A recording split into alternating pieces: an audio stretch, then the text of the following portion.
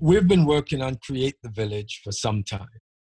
Both the design and production of this podcast predated the COVID-19 crisis.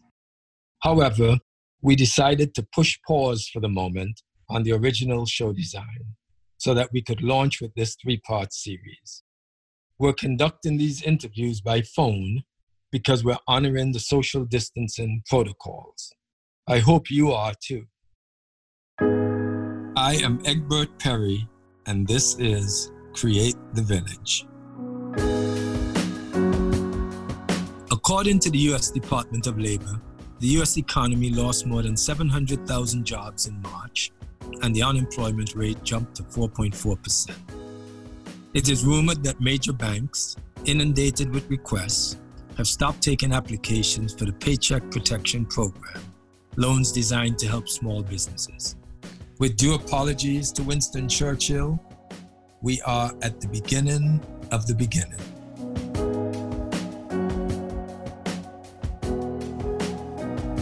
My name is Egbert Perry, and I'm the founder and CEO of the Integral Group, and this is Create the Village, a podcast that provides a platform where leaders from the private, public, and nonprofit sectors come together to speak candidly about the challenges facing American cities, to voice their ideas, and to provide examples of innovative and sustainable initiatives that are working in American cities. In part 1, I talk with Mark Calabria, the director of the Federal Housing Finance Agency, an independent federal agency that oversees Fannie Mae, Freddie Mac, and the Federal Home Loan Banks. Calabria's agency recently announced new policies that provide eviction suspension relief for renters in multifamily properties.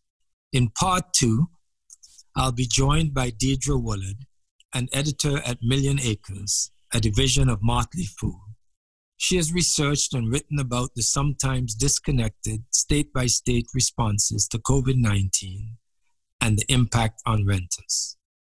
And in part 3, I will speak with David Dworkin, the president of the National Housing Conference, who says we would benefit greatly by looking back at how the federal government used housing production in the early 1930s as a strategy to attack the Great Depression. Before we hear from Mark Calabria, let me share a little context and background for the conversation.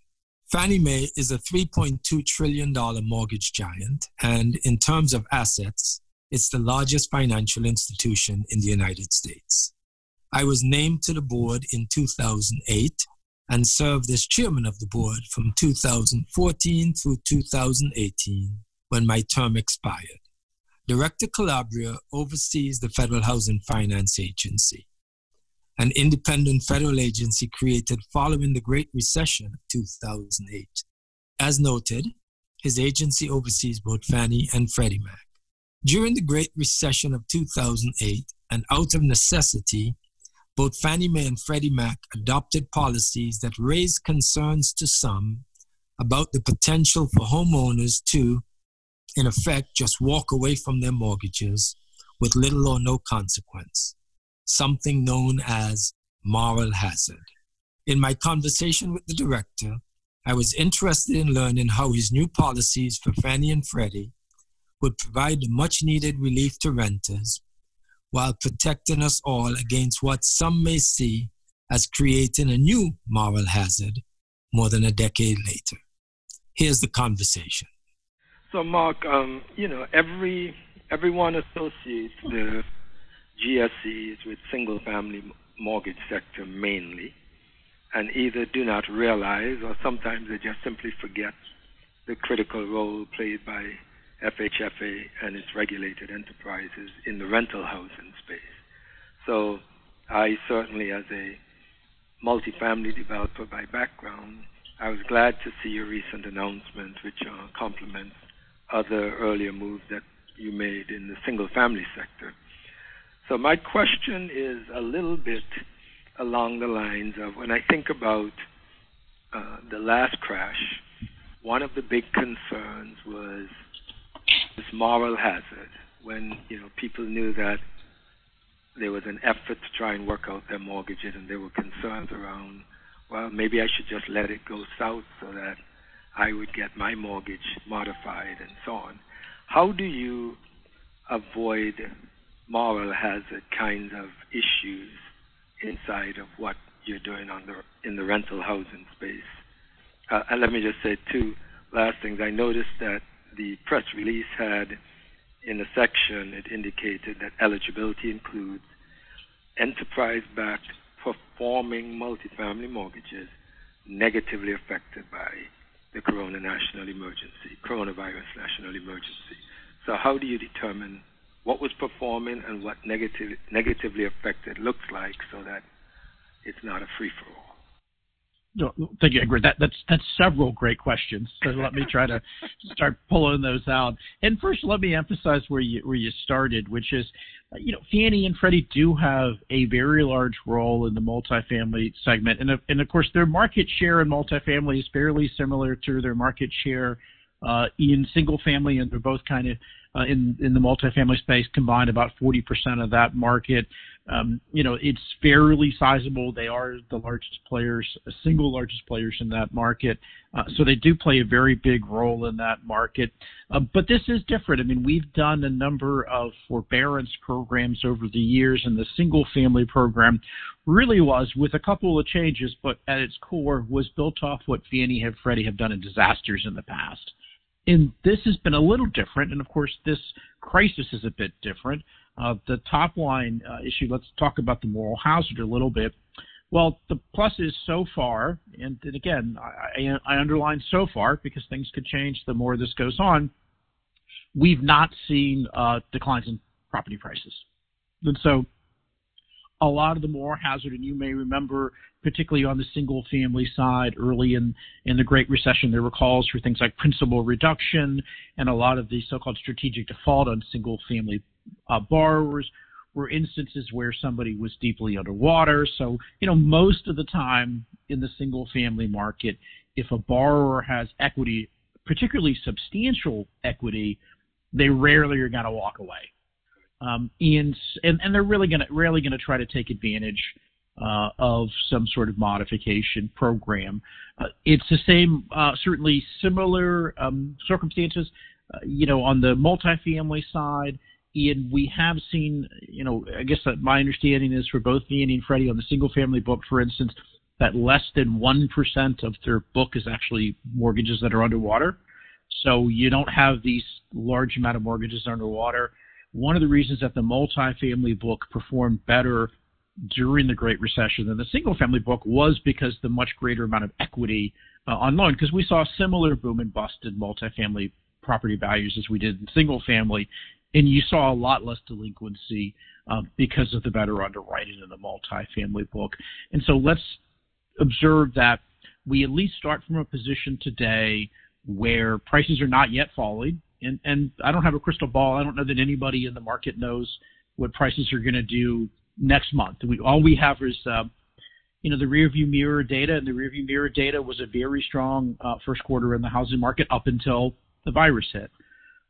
If we get through this relatively quickly in 2 or 3 months and are on the upside and the markets come back, and I think everybody's trying to look at that value there, then I think the moral hazard on both the single-family and the multifamily programs will be minimized because, again, most of these properties overwhelmingly continue to have positive equity. The question of moral hazard in terms of trying to take advantage of a timeout, well, of course, you could say with interest rates near zero, even were we to give you a timeout, we're essentially the cost of lending in this environment is incredibly low. So I would say the opportunity cost of taking advantage of that's not very high for the borrower, and the opportunity cost of giving that forbearance for Fannie and Freddie is quite low. But another factor, this is particularly important, remember, of course, the basic that Fannie and Freddie, our reach is through the mortgage. So while we have a relationship with a homeowner because they have a mortgage, we don't have the same relationship with the renter. And so the primary difference, and this is a crucial difference between the multifamily forbearance and the single-family forbearance, is the landlord must request the forbearance. and the landlord can request the forbearance because tenants are not able to pay rent. And that's the hardship. And so, of course, it is forbearance. The landlord will have to pay it back. And I really want to underline the landlord, the mortgagee, will have to pay back any forbearance regardless of whether the tenant's paid rent or not. So certainly there's an incentive here on the part of the landlord to say, okay, if I want to enter my property into forbearance so that I can give my tenants a break, you're really only going to see that overwhelmingly done if the landlord believes that the tenants are going to pay them back, because otherwise eventually that will come out of their pocket. It's also, yeah. Go ahead. Well, I was going to, just on that point, I would assume that means you really are banking. I'm trying to get to the heart of the thinking on this. So you're banking on it being a short-term issue, or you may be back to revisiting whether putting it all on the landlord is where it ultimately ends up, right? That's a great point. So we are banking on, or rather, we've designed our current set of programs for what we think will be 2 to 3 months of forbearance. If we are in a longer situation, which again, none of us really know how long this is going to go on. I'm not an epidemiologist. I do have a PhD in economics. Not that makes me qualified to speak much on the medical side, but we'll say, there's a lot of evidence for a scenario A where this is, we're on the other side of the bell curve in 6 to 8 weeks, but there's certainly significant evidence to believe it goes on longer. And so we're certainly dealing with the uncertainty of not knowing, how this is really going to play out and how long it's going to be. And you certainly could see rolling outbreaks where perhaps in 2 weeks, New York, we're through the worst of it, but then you start to see other parts of the country where they start to experience similar. So we certainly have to be able to be flexible within our limitations. So part of the reason why we have not rolled out broader, part of the reason we haven't moved from forbearance to forgiveness is certainly because Fannie and Freddie simply don't have the resources. If Congress wants to decide to appropriate large amounts of money and to forgive mortgages or to pay rent, that's certainly the choice of Congress. And certainly in the recent Relief Act, there was considerable amount of money provided for some housing assistance, certainly not enough to pay everybody's rent, but enough to help some renters. And so there is some assistance that's there from HUD through the appropriations in the relief bill. But the fact is for Fannie and Freddie, we have enough liquidity and stability at Fannie and Freddie to get us through a 2 to 3 month environment. If we're beyond that, then the question is less about Fannie and Freddie saving others and more about saving Fannie and Freddie. So how did you define then? What are the metrics to determine negatively affected by the crisis? In other words, is that a level of delinquency, or what? What is it that would drive a definition to say this property does qualify because it was performing, but now here is what's happened since the crisis? Great question. And because because this multifamily forbearance renter assistance program this is the first time this has been done. So unlike on the single family program where we really could just take what's been done in natural disasters and modify it slightly, this is really a model built from scratch. And because there are significant differences between this and the single family side, there are a number of things that need to be done differently. So I want to say there are a number of details that we're still putting in place that will be given to servicers over the next couple of days so that we can get some guidance out there. But I want to emphasize, and this does tie back to the more housing question to some degree. So you have to be performing, and we're in the process of defining how far that goes back. So certainly if the loan has been even 30 days delinquent over, say, the last year, it's not going to be eligible. So in part of what we're seeing on the single family side that gives me some hope about the sustainability of this is the overwhelming majority of borrowers seeking forbearance on the single family side are borrowers who've never missed a payment and who have good credit. And so they clearly, you could think about the analogy when we were talking about multifamily for a second, but if you're a single family borrower and you've got, you've worked hard to get a 780 FICO score. You're proud of that. You pay your bills. You've got equity in the home. I can't imagine that you're just going to say after 3 months of forbearance, well, whatever, I'm not going to. That to me is just not going to be the scenario. So we're making sure that properties that have a history of going in and out of delinquency, and of course, even on the multifamily, most properties that go 30-day delinquent do cure. But we are, if you've been one of these properties that you occasionally hit bumps on the road over the years and you're in and out of delinquency, but you never truly go seriously delinquent, well, that's still going to be something that's not allowed within a certain window, and we're in the process of defining that window. So one way of dealing with the moral hazard is, has this been a solid performing loan? Another way of dealing with is, I think, as you know, the servicers and lenders on the multifamily side for Fannie and Freddie are a much more concentrated group. The DUS lenders with Fannie, for instance, it's almost a select group, if you will, and there's a high incentive to want to be in that circle of lenders. And so where I'm going with this, of course, is those lenders have a very high incentive to make sure that the loans ultimately perform. So part of this is aligning the incentives of the landlord and aligning the incentives of the servicers. And then let's get to the question that you started with. Well, what makes you eligible? Well, the hardship has to be because, Mark, again... Just before you do that, could you say, so that's, I understand in the DUS program, you've got the lenders there and there's an immediate risk sharing between Fannie and the lenders. Are you seeing a difference between Fannie and Freddie in terms of what the portfolio is looking like and what that may mean? Is it too early to? It's too early. I mean, and again, keep in mind we're on the, we're just into April. Yeah. Obviously, the virus did not really hit and become a real economic issue until after essentially March. Payments have been made, so we'll learn a lot as the next couple of days unfold about exactly. And so.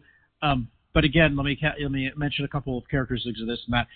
You, the mortgagee and landlord, to enter into this, you have to commit not to evict anybody for non-payment of rent. You can still evict for other reasons. Obviously, if you've got somebody who's destroying the unit, who's a nuisance, who is a trouble to the property, you can evict for those reasons, for normal reasons, but you can't evict for non-payment of rent.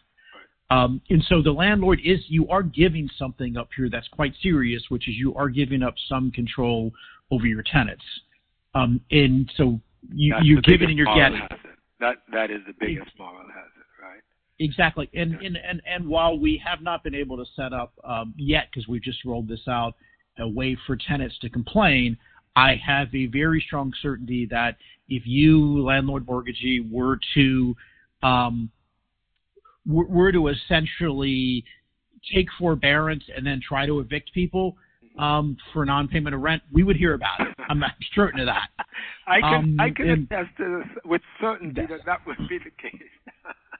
So, you are, and of course there are going to be some tenants that, you're going to have tenants that fall in a gray area where they didn't pay for hardship by the virus, but there are other reasons that they may be a nuisance. There are other reasons they may be destructive, and you're going to have to, and you're going to give up because those tenants are going to argue with you over why they're being evicted. And so I do think you as a landlord are giving up a fair amount of flexibility in managing your tenants to be part of this. So again, I would say, we're very early in on this. We've had some inquiries. You haven't seen the level of ramp-up take-up that we've seen on the single-family side, but again, we're still getting numbers from Fannie and Freddie on this. And so I expect that, again, this is meant to be, and again, I should also emphasize, I think the likely take-up will be smaller lenders, smaller properties, rather, where, maybe you've got a 20, 30 units, and you've got a handful of tenants who can't pay. My suspicion is the bigger properties will probably be able to absorb. If you've got a property with 200 tenants and you've got 3 that aren't paying rent because of the virus, the process of this is just not going to be that attractive to you in my sense. So it's really going to probably be smaller properties, disproportionate. And of course, on the single family side, we're doing this, as you recall, about a third of renters live in single family units, of course, including townhouses and duplexes and such. So we're being able to directly do that for those landlords. So we're still going to see what the take-up is.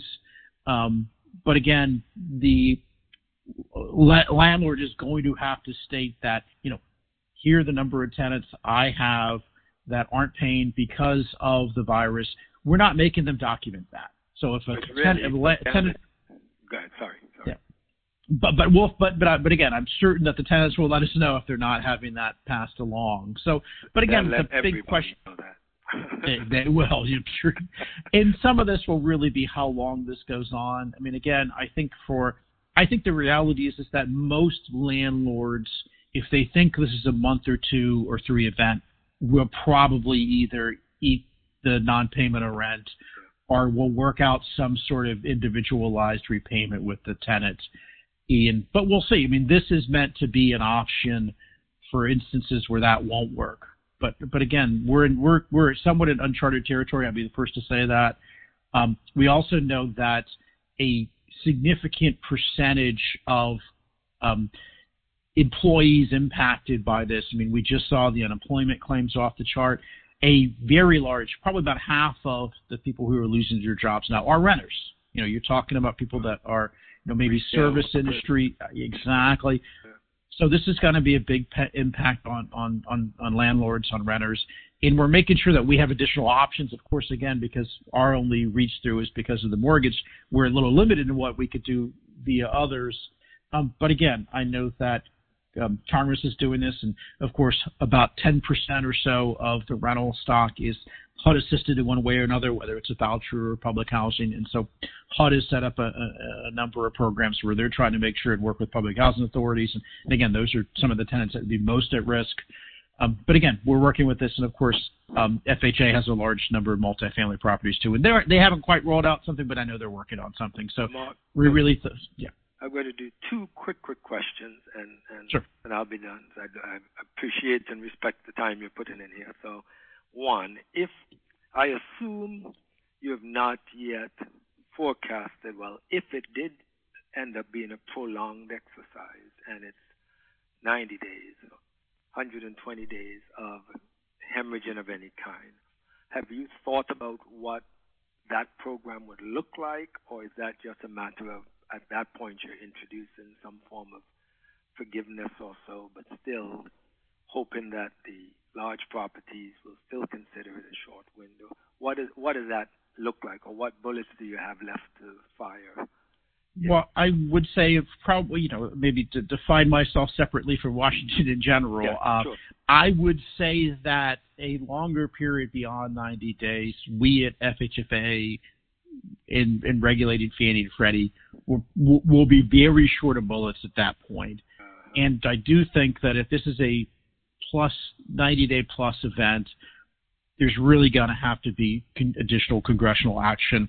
And, of course, there is a 4th round of relief being talked about. Again, Congress has said it's going to be out till April 20th so I don't think you're going to see another relief bill for at least a month, if that. But if it does look like we're in a 90-day period, I think you may see, and again, I think the way Congress will probably approach this is to try to give some relief directly to renters and those who are experiencing hardships. So again, one of the reasons we've tried to make this relatively tailored is because, again, Fannie and Freddie are still in conservatorship, which I'll remind everybody is essentially bankruptcy. Our resources are limited. And if this goes beyond 90, 120 days, we will be having to look elsewhere.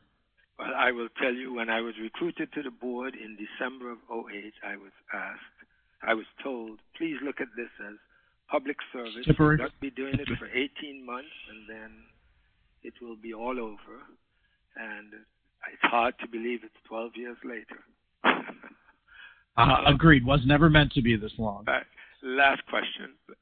Homeowners, and you sort of alluded to it. So on your policies for homeowners, what is sort of the 1 or 2 things that drove those policies as separate from from the renters?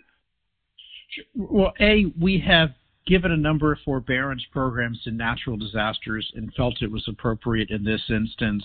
And again, we think it's good for the borrower. We think it's good for Fannie and Freddie. And the big difference here is that, which is similar to the multifamily, but different from previous rounds of forbearance, is there's just such an important public health component to this. You don't want to put people out of their houses and potentially be exposed during this environment. You don't want to, you don't want to evict anybody and have to have the sheriff and come through and get exposed. So if we as a government in Washington are trying to tell people to shelter in place essentially, then we needed a set of mortgage policies that was consistent with that. And that's really what the public health concern of this is really the primary driver, at least the lens I'm looking through this with. Fantastic. Well, Mark, this is very, very helpful, very insightful.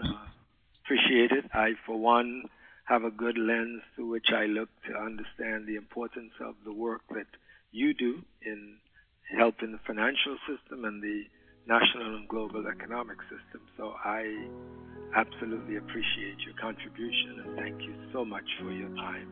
Well, thank you. Be well. Create the Village is produced by Rick White, directed and edited by Brennan Robinson.